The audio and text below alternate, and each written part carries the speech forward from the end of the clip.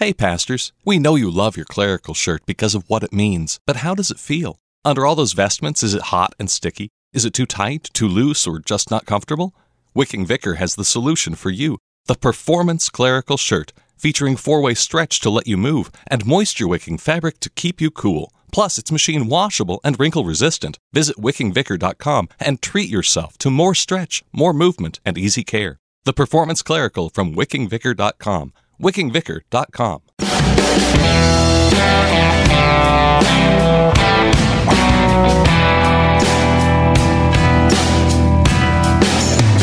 Greetings in the name of Christ and welcome to Concord Matters, a show that seeks to follow Paul's words from Romans chapter 15.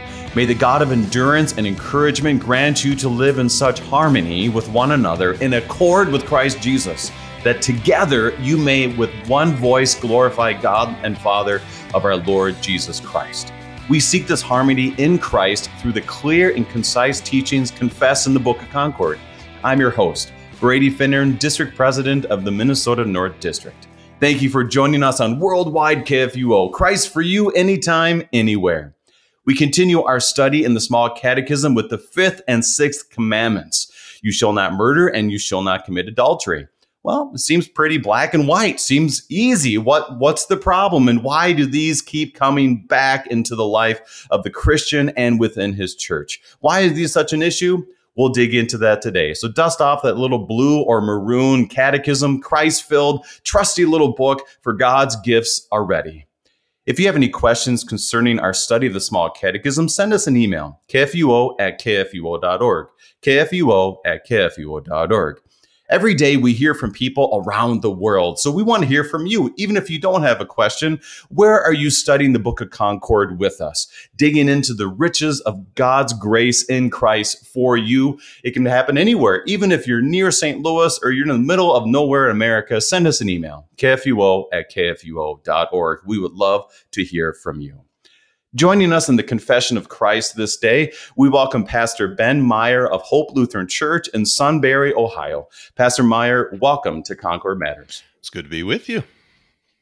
Pastor, tell us what's going on in Ohio. You have some really neat ministry opportunities, not only in your congregation, but also with some immigrant congregations. So give us a rundown on what's going on. Yeah, there's a lot of good things happening. Tonight we're going to be getting started back with our study of the Augsburg Confession here at Hope. We've been working our way through that for a few years now. And we're also partnering with some of the Ethiopian congregations down in Columbus. We've started an organization that's called the Central Ohio Lutheran Immigrant Mission.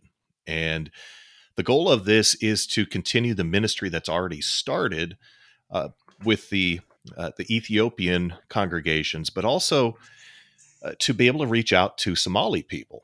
So there are Somalis in large numbers that have come to Columbus, and it is nearly impossible to go to the countries from which they have come and try to share the gospel, because you'll just get killed in trying to do so.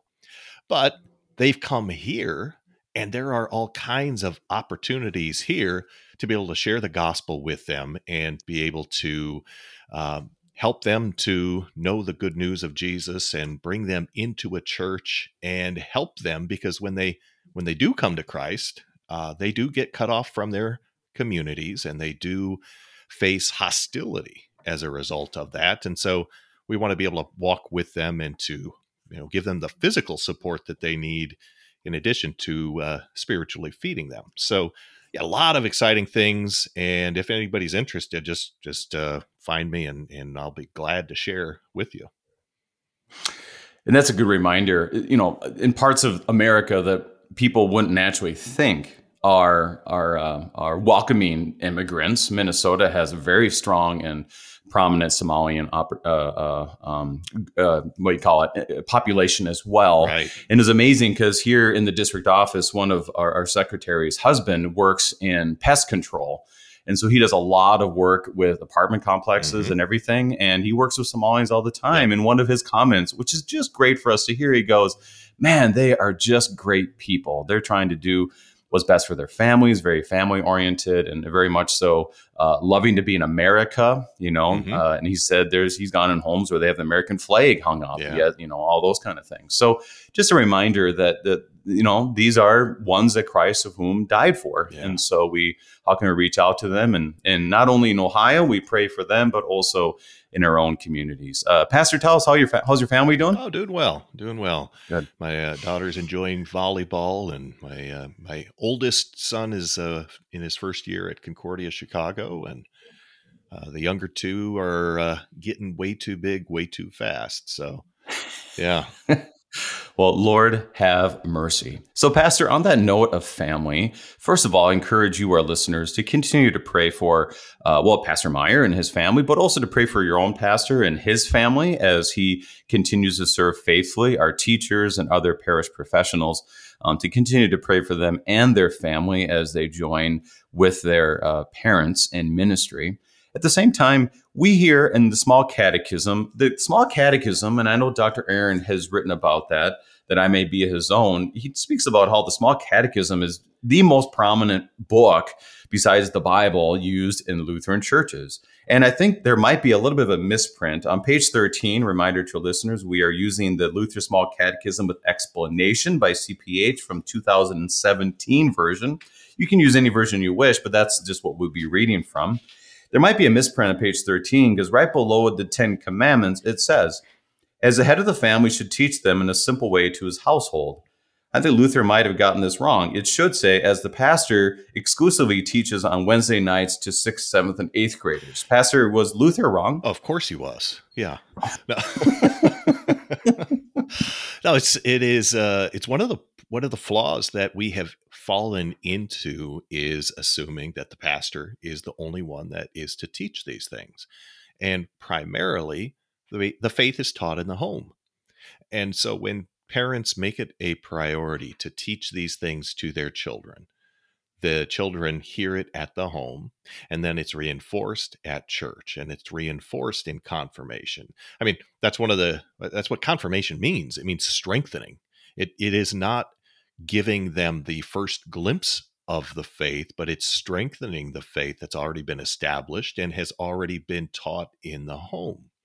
So, yeah, parents, you've got a great opportunity to talk about these things with your children at home. In fact, we have an insert in our bulletin that we put together each week that has the daily lectionary readings.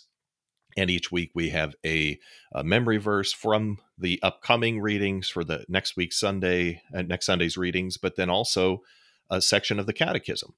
And we encourage the families, the individuals even, go ahead and memorize that, talk about that, let that be part of the focus for your devotions for the week. And it's just a reminder, it's not meant to be hitting people over the head with a hammer, but we begin our study of the Small Catechism with Reverend Dr. Leonard Payton, who speaks explicitly about it really is that simple. Pull out your catechism, open it up before your kids go to bed, or even you and your wife or your husband before you go to bed, and just recite a portion of it and pray. There's a prayer right in there you can pray, and go to bed with good cheer. Does it say that? No, go to bed instantly, I think.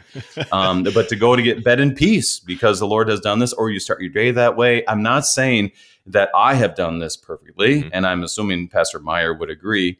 But it is that simple to be in that Word of God every single day. So, Pastor, stop talking about it and let's just start doing it. Are you ready? Yeah.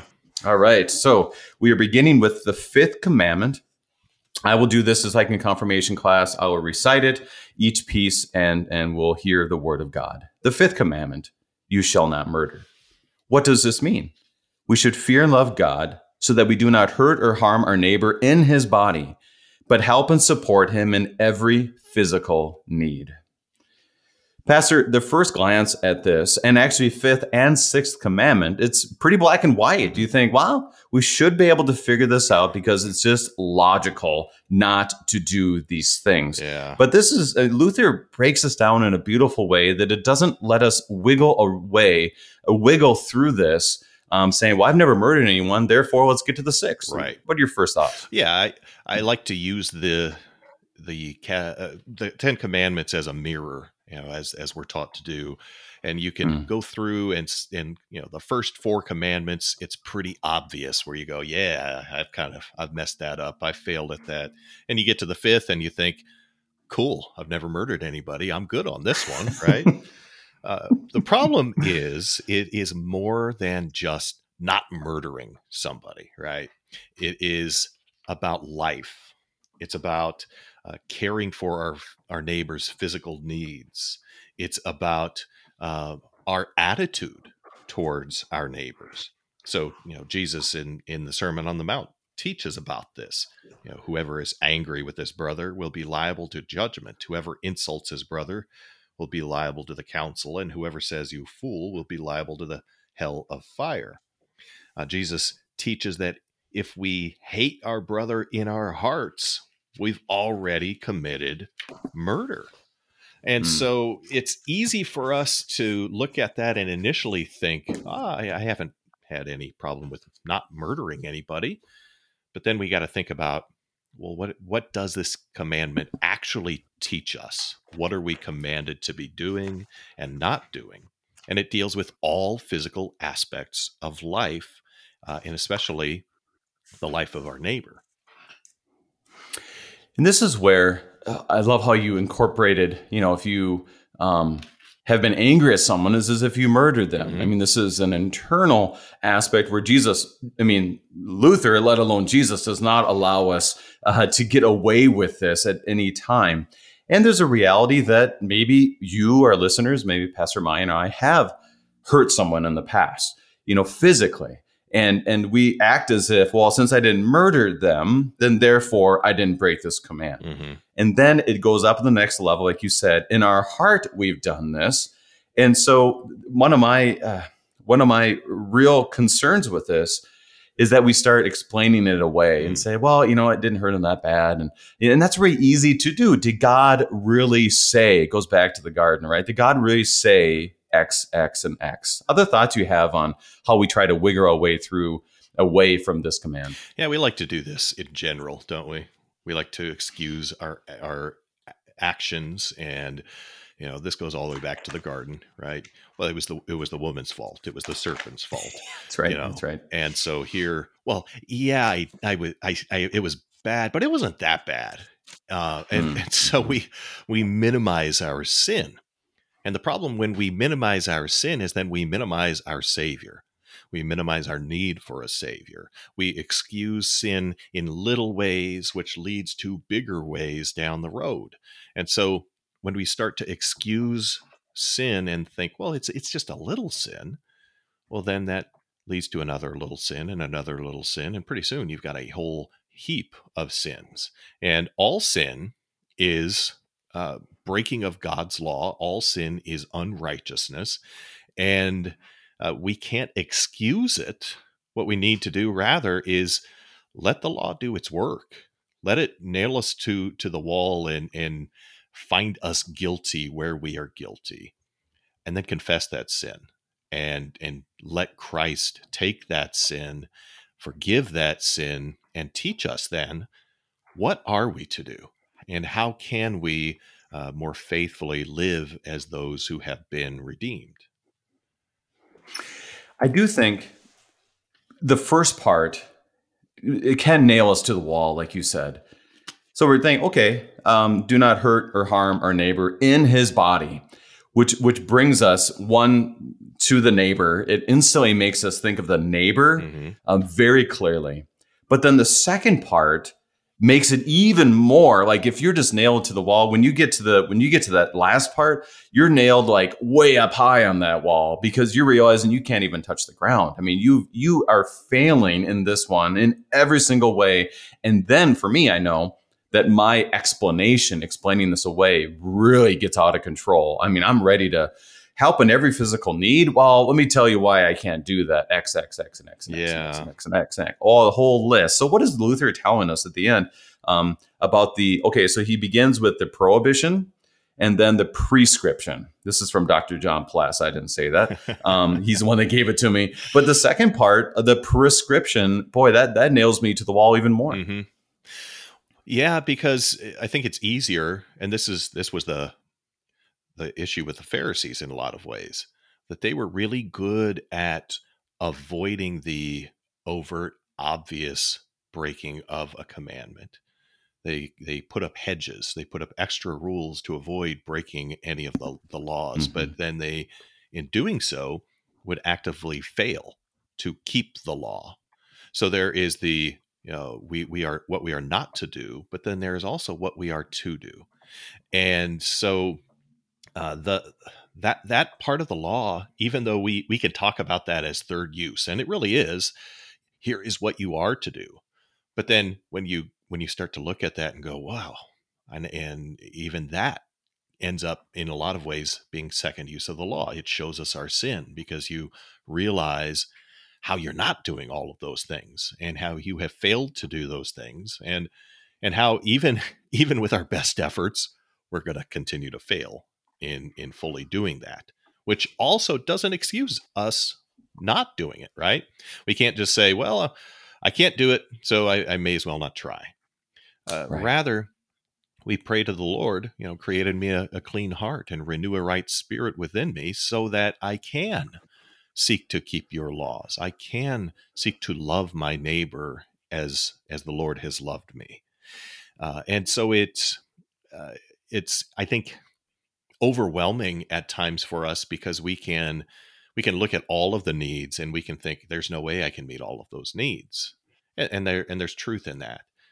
But I think what we should do is we should start with our closest neighbor, and that would be our family, and work our way out from that, and begin to seek to make sure that those needs of those closest to us and around us are being met. And little by little by little, as Christians do that, it permeates through whole communities and through whole nations and then through the whole world. One of the great, I love quoting movies for such a time as this. And it goes back to the movie Gran Torino with Clint Eastwood. Mm, And in that movie, that he's from Detroit area, I think it's Detroit area, and he ends up basically living there, and all these immigrants, Hmong immigrants, are living all around. right. And what happens is there's a young man that becomes indebted to him. I can't remember why exactly, but became indebted to him. I think he ran off some of That's right. the guys That's who were right. bullying him. Right, Yeah. right. So he was indebted to him. And first, Clint Eastwood was trying to figure out what to do in his house. But then he looks around, and you can just imagine Clint Eastwood. He looks around the neighborhood and goes, "Oh yeah, oh yeah." And then he assigns this young man to help and fix the neighbors, Yeah. houses and homes. A lot of them are widows, and they couldn't do things on their own. So there he was thinking of how not only how can this help me, but more so, how can I help in every physical need for my neighbors? That's kind of an example that first came to mind when I was reading through this and studying for today, of a visual of that. Do you have other ideas of how we can help and support someone in every physical need? Yeah, that's my favorite line from that movie, by the way, is everybody blames the Lutherans. So That's true. How did you guys get here? The Lutherans. Everyone blames the Lutherans.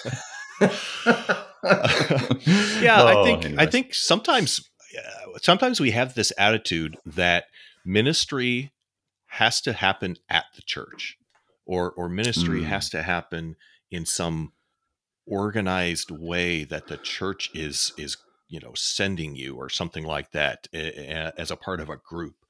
And the reality is ministry largely happens throughout the week in your daily life, and it happens where you live and where you work and with the people that you are interacting with on a normal everyday basis. And so looking around your neighborhood and seeing where can I serve, where can I help, those are real ways that we can assist our neighbor. You can assist at a food pantry, and it doesn't have to be a church run food pantry. It can be just any food pantry. You can mm, assist in helping your neighbor who is sick and needs somebody to go get groceries for them. And that is real ministry. That is the church at work. And it's not labeled Christian ministry necessarily under some category, but it's exactly what we're given to do. And so the more we think about loving our neighbor and serving our neighbor as just who we are, rather than as some organized ministry that we are doing as a part of the church, I think the better off that we will be, and the more that our neighbor will be served, because we're going to be doing it simply because, well, the Lord has placed this person in my life in front of me. I have an opportunity to serve them, and so I'll take that opportunity. And that's a great reminder for us, because we do get caught up in, the lingo and culture is, this is my ministry. Right. So now I'm going to start this and then go through the church. And, that's a very viable reality. I'm not saying, Pastor, I don't believe is saying this either, that, if you start a food pantry in your church, that's wrong. No, or something not along at all. those lines. That could be very good. But it doesn't have to be that way either. Correct. And so as long as we're grounded in the worship and receiving of the sacramental life, the baptized life, we are then serving our neighbor vocationally everywhere we go. And that's really cool, because there's so many opportunities that are right before us. You don't have to go searching for it, because, like you said, it starts in the home, leads to the neighborhood, like Clint Eastwood's neighbor, and then goes out into our communities and world. And Pastor, tell us a little bit about how this comes true in the immigrant population, because as you work with them, right, as you mentioned that right before this, yeah, there's physical needs that you're providing and trying to work with. Can you give us some ideas on what's happening there? Yeah, this is a big need. So when somebody in the Somali community comes to faith in Christ, they lose their standing in that community. They are isolated from others. They are intentionally isolated. Sometimes they will lose their living space. Sometimes they will have people that will spread rumors about them and try to get them fired from their jobs. Very quickly, it becomes difficult just to have the daily needs met, to be able to eat and have somewhere to live, and to be able to find somewhere that they might be able to work. And oftentimes you're dealing with people then that are not proficient in English. So they're limited to being able to work in places where people speak the language that they speak. But if those people have said, now, if you come to faith in Christ, you can't be here, that's going to be real tough. So being able to come alongside and help with those physical needs, and help to make sure that they have a place to live, and make sure that they have food to eat, and make sure that they can get a job, which and it's not that they don't want to work, they do, but sometimes it can be very, very difficult. And so we need to come alongside and help meet those needs. And one of the lamentations I've heard from a very trusted and loved pastor working in that situation is that a lot of times the Muslims do a better job of helping meet the physical needs than we have been doing as Christians. And that is hurting our witness, and that is hurting our ability to be able to have the gospel heard, because they see the benefits, physical benefits of, well, if I stick with this, they're going to take care of me. But if I go over here, I might not have my needs met to be able to live. And so we need to make sure that we're coming along and helping make sure that those people who are risking their lives for the sake of Christ have those physical needs met. And this is another call to prayer for each one of us, of how can we, see that in our own communities, and really, one, maybe working through the church, but also individually seeing how we can serve and to love as, the theology of mercy has been a major part of what we've talked about as a Missouri Synod for, 20 plus years now. And that is just that understanding of mercy begins by knowing that Christ has died for all, and there's salvation only in one person, and that's the Lord Jesus Christ. The triune God is our Savior, and we are grounded in that salvation, in that truth, and then therefore able to serve with freedom and with joy and with all of this, because we know Christ has done it all. So it's a good reminder to all of you, our listeners, how can we extend this? And the fifth commandment, we got to repent. And moving forward only in Christ's forgiveness and by the power of the Holy Spirit to therefore support in every physical need. Pastor, about 30 seconds or about a minute left before our break. Your last thoughts on the fifth commandment and the call of the Christian. Yeah, there's a really nice quote from Luther in the Large Catechism on this. He writes, "In the first place, we must harm no one, either with our hand or by deed. We must not use our tongue to instigate or counsel harm. We must neither use nor agree to use any means or methods by which another person may be injured. Finally, the heart must not be ill-disposed toward anyone or wish another person ill in anger and hatred." So really, we want to learn from this commandment is how to love our neighbor. Physically, how to love that neighbor, to have a good will towards them. And ultimately, we realize very quickly that it is only possible when Christ gives us that new heart. So we got to keep going back to him again and again and again, receiving his forgiveness, and then seeking to walk in his ways.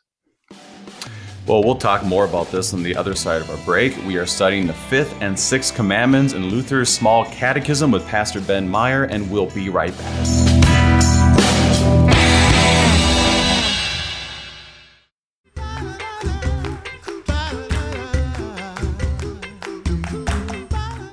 Each weekday on the Coffee Hour with Andy and Sarah, we share and discuss stories of living boldly Lutheran, including missionary updates, mercy work, events and topics applicable to your daily vocations, and maybe some fresh dark roast. The Coffee Hour, weekdays at 9 a.m. on KFUO, underwritten by Concordia University, Wisconsin.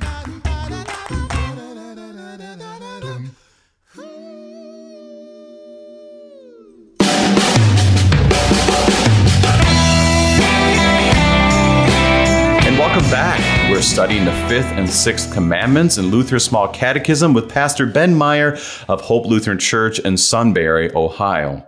Now, Pastor, I think you ended the fifth commandment beautifully because Luther points us to our heart and how we need to repent. He points us to our actions and shows us how we need to repent, but then he shows us the prescription of helping in every physical need. Now, what's the first thing we should do as Christians when we are like, okay, all right, you've given us some examples, this is going to be hard? What should be the first thing we do as Christians when considering fulfilling the fifth commandment?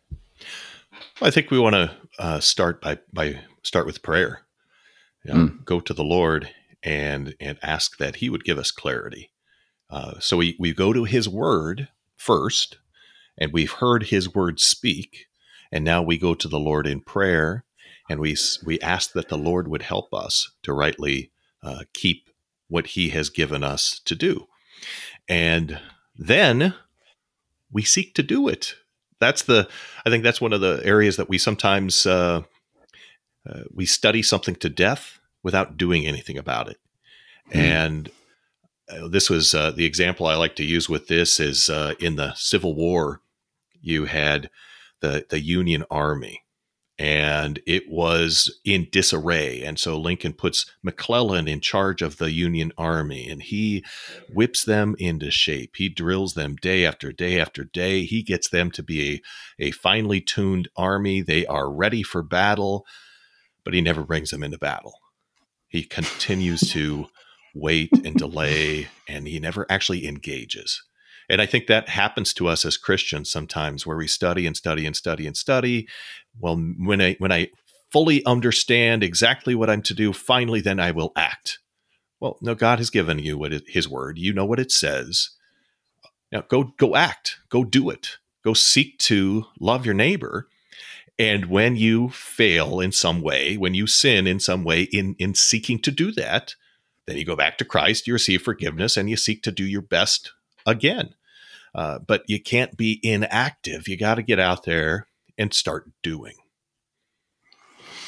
Well, let's repent, pray, go to his word, pray, and Lord, help us to act appropriately and in the sanctified life by the power of the Holy Spirit. So I'm ready to get to I don't know if I'm ready to go to the sixth commandment. Have you been delaying getting to this one?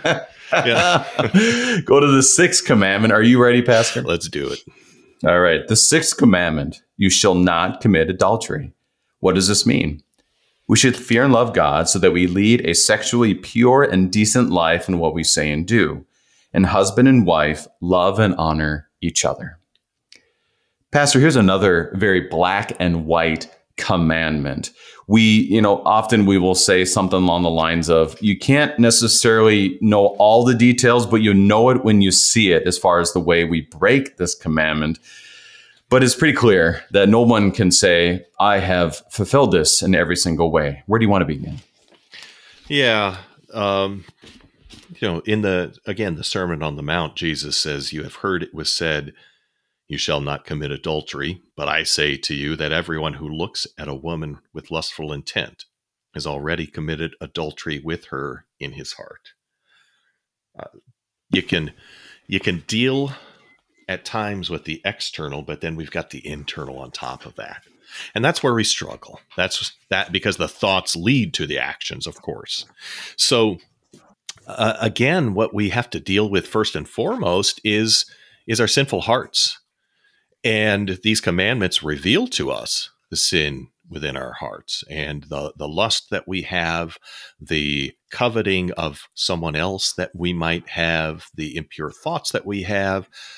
Those are a result of having an impure heart. And so we have to go to the Lord and first and foremost, confess our sin and receive that new heart, and then ask that he would help us to live in holiness. This commandment, again, is one that the external keeping of it might be easier to do, or we think it might be easier to do. You think, oh, well, nope, I've never committed adultery by having sexual relations with somebody who's not my wife. And so you think, well, I'm good to go. But of course, it's more than that. It's our thoughts. It's our attitudes. It is how we relate to others. There's so many different levels to this. And this is why I love how you pointed out Jesus's words, because that really, I'm going to keep using this analogy, nails us to the wall, where you even try to admit that, well, like you said, I have not committed adultery with someone other, have not done something with someone other than my spouse. But it is clearly a major issue, because it is very clear. But Paul's letters, specifically, I'm thinking of 1 Corinthians, where he's very explicit and he starts making a list. 1 Corinthians chapter 6, sexually immoral, adulterers, men who practice homosexuality, thieves, goes down this whole list and says they will not inherit the kingdom of God. Right. So go in a ton of Paul's letters. It's very clear. We see this problem in the Old Testament. So if you even tried to say that patriarchs seem to be more holy, we got David sitting there and saying, oh, not so much. Yeah. So, Pastor, why is this such a struggle for humanity? Your first thoughts? Well, it's such a struggle in part because our hearts are not right. Our hearts are not pure. And that manifests itself in these, sexual sins. And so that's part of it. Part of it is, again, we excuse. So, you think of David and Bathsheba, and David is sitting there and he's not out with his army, first of all. He's not leading as God has given him to do at that point. He's sitting back and relaxing, and he's thinking, well, I've done all of this. I've earned this. I deserve this. And then he looks out and sees Bathsheba and he thinks, I'm the king. I deserve her too. And so his sinful heart leads to that sinful action. You think about Abraham, and Abraham ends up having a child with Hagar. Why? Because he didn't trust God's promise. He didn't trust God. And so he thought he needed to go around the way God had ordered things to be. And I think that's part of what gets us into trouble here is God has given us his way, but then we look around and we think, well, but what about this? What about this? What about this exception? Well, shouldn't I be allowed to do what I enjoy? And so we begin to rationalize, we begin to reason, we begin to look at the world around us, and we excuse our sinful actions and our sinful thoughts. And the temptations are absolutely everywhere in our culture today. Mm-hmm. I find this, and what we don't want to ever say is it's worse now than it's ever been as far as sinful actions per se. You just have to, like I said, Corinth, I think, is a prime example. The more I've read on Corinth, the more I feel like, wow, we're back to Corinth in those days. But there's also an access issue that we have today where the temptations are at every moment of our lives. Do you want to speak to that a little bit? Yeah, that's a very real thing. That modesty and chastity is not valued in our American culture. We may give lip service to it, but then all you have to do is go to the mall. All you have to do is turn on the TV or go to the internet and just start looking around at innocent things, and it will come to you. So you can't avoid it. It is all around you. There are temptations all around you. And this is where we can shield ourselves to some degree. We can try to shelter our children, and we should to some degree. But we also have to learn how to navigate it. You can't avoid it. You got to learn how to navigate it. You got to learn how to deal with it rather than avoidance. Avoidance is not a long-term strategy, right? It can't actually, you can't just say, well, I will just not interact with the world. Well, the world will come to you. So at some level, in some way, you've got to learn how to interact with it. And part of that, I think, begins with training our minds for righteousness. Training our minds to think of the things that are good and right. And when we do that, then we can see those things that are not good and right for what they are, and not see them as temptations, not see them as alluring, but see them for what they are, temptations to sin.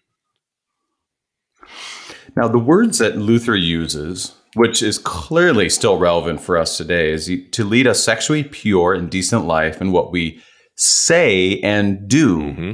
I'm fascinated because we focus on the doing part, like what our eyes are seeing, what our actions are as male and female. But he talks about saying. Do you have anything to say about that, or say about that, about saying? Anyways, that is a fascinating addition that I would say that I haven't really focused on as much as I should. So your first thoughts? Yeah, the way that we talk about these things matters. And so I think the one that you might come to mind, right off the bat, would just be, crude joking or crude conversation about sexual things. But I think in addition to that, the sixth commandment is tied to marriage. It is really tied to marriage. And so the way we talk about marriage matters. When I have very little patience anymore for the stereotypical jokes about marriage, because they denigrate marriage.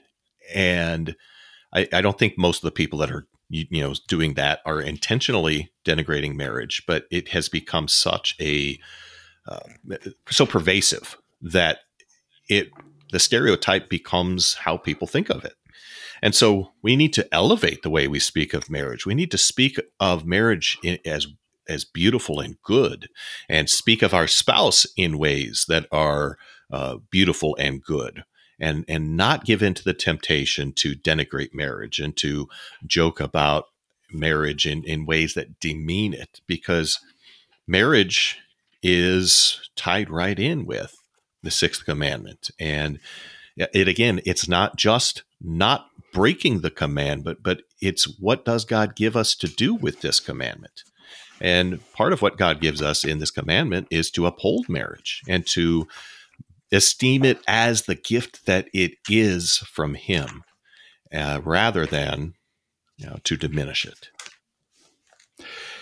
I love how you connected that to marriage, which we'll get to in the second portion of this command. But I'm reminded of what we often will use in a wedding ceremony or a wedding worship service. Is speaking of Ephesians 5, where it says, husbands, love your wives, that he may sanctify her, having cleansed her by the washing of water with the word, so that he might present the church to splendor in himself without spot or wrinkle or any such thing, that she might be holy and without blemish.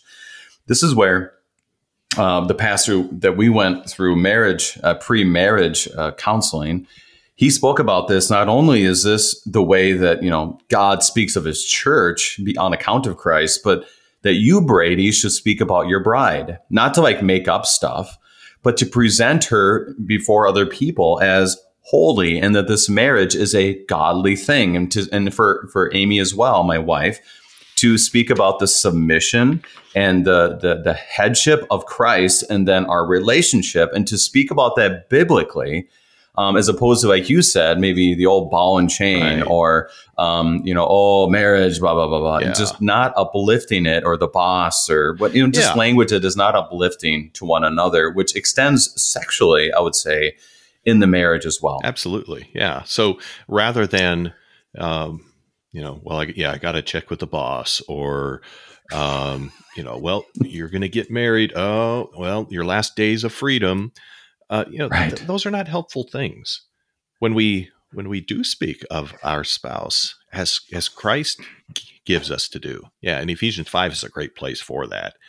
That the husband would love his wife, and that would be, in all that he does, and how he speaks of her, and how he interacts with her, and how he speaks to others of her. And that the wife would honor her husband, and to do so publicly, right? You see this on social media where somebody will bash their wife or bash their husband, and it's awful. It's really, really awful. Mm-hmm. I've seen it in social settings, and you can just see that sometimes the person is actually there and they just shrink back. And if they're not there, they still know that this is how they're being talked about. And do you think that's going to be beneficial to a marriage or harmful to a marriage? Well, obviously, this is going to be harmful to a marriage. But when we honor our spouse as a gift from God, when we view them through the lens of Ephesians 5 and what God has said about husband and wife, all of a sudden now we see the treasure that God has given us. And we want to speak well of them, and to use our words in praise of them, because we see them as God sees them. I want to extend this also with Luther's words on say and do. The saying piece is how we speak about sexuality. Mm-hmm. That, so a parent is scared to talk about sex, even though they really shouldn't be, because as Christians, guess what? God is the creator of this for the purpose of good things. Right. And this is why I think in our hymnal, the marriage rite that it begins with in the introduction is just pure gold. Mm-hmm. It talks about not to do with lust, mm-hmm. But with purity and love for one another. And for us not to speak about sexuality as Christians, and to some ways let the culture or our schools speak about it and have the authority, is a breaking of this commandment too. What are your thoughts? Yeah, that's a good point. I presented at the youth gathering over the summer, and mm-hmm. talking about deeply rooted baptismal identity. But one of the things that came from a study that our youth ministry did was kids that continue on in the church are kids who have had active conversations about deep, important things. And where those conversations are avoided in the church and in the home, those children are more apt to leave the church, because the assumption is the church doesn't have anything to say there. The church doesn't have an answer to those things. So we've got to talk about these things. And if you're a parent and you're not comfortable in doing that, well, guess what? Talk to your pastor. I bet your pastor has some good resources to share with you, some good ideas of how you can go about this, and would be more than happy to have that conversation. When we talk about this in confirmation, I talk about these things in pretty stark ways because that's what God has given us to talk about. So we're going to present what God says very openly and very honestly. And we want the kids to be able to ask questions and to be able to check what they're seeing in the culture against God's word so that they can see things for how they are. And it's not loving to avoid talking about these things. It is loving to talk about them in the way that God has given us to talk about them. And that, once again, as we spoke about the fifth commandment, it begins in looking at God's word, which is very clear that sexual activity and lust, if you will, are to be within marriage of a husband and wife. It's very clear. We realize our own sin and our lack of speaking to these things in a sanctified and holy way, our thought, word, and deed. And then we pray, Lord, one, forgive me. And this is why you have your pastor, as Pastor Meyer said, to receive that forgiveness. You receive it on Sunday morning or whenever you have worship. And then, Lord, help me to live that holy life, which is quite trying, I would say, in our culture. As we spoke briefly about temptations that surround us every single moment. But the end of this, the prescription, points us once again to marriage. And husband and wife love and honor each other. Mm-hmm. I find it interesting because he doesn't say, therefore, cut yourself off from the whole world, because Luther knows what that gets you. Right. Just cut yourself off. But he goes right back to marriage and encourages them to love and honor. What does that look like, Pastor? Yeah. So, monasticism is not the answer, right? Just cutting ourselves off, but actually actively seeking to love your spouse. So this is it's going to look a little bit different for everybody, I think, in some ways, because it will depend on your time in life, and when kids are around or if they're not around. But ultimately, it looks like putting the other person first. It looks like thinking of the other person first. It looks like serving the other person before you serve yourself. And as we model that for our children, the children learn, here's what marriage looks like. Here's what we can aspire to. Here's the kind of spouse that I would want to have. And so we want to model that in the home, not only for our own sake, but for the sake of our children, because then they see what marriage ought to look like. And we learn that from, again, Ephesians chapter 5. That gives us a wonderful model for what it looks like. And husbands, love your wives. How has Christ loved the church? Husbands don't get off easy here. You got to live up to Jesus here. But how did Jesus love the church? Selflessly. He gave himself for her and continues to do that even now. Well, wives, honor your husbands. Be submissive to your husbands. Well, that gets real easy when your husband is loving you as Christ loved the church. And so when we do things in the order that God has given us to do them, in the way God has given us to do them, there is great blessing in the home. And that blessing then extends to the community, to our churches, and it has a great impact.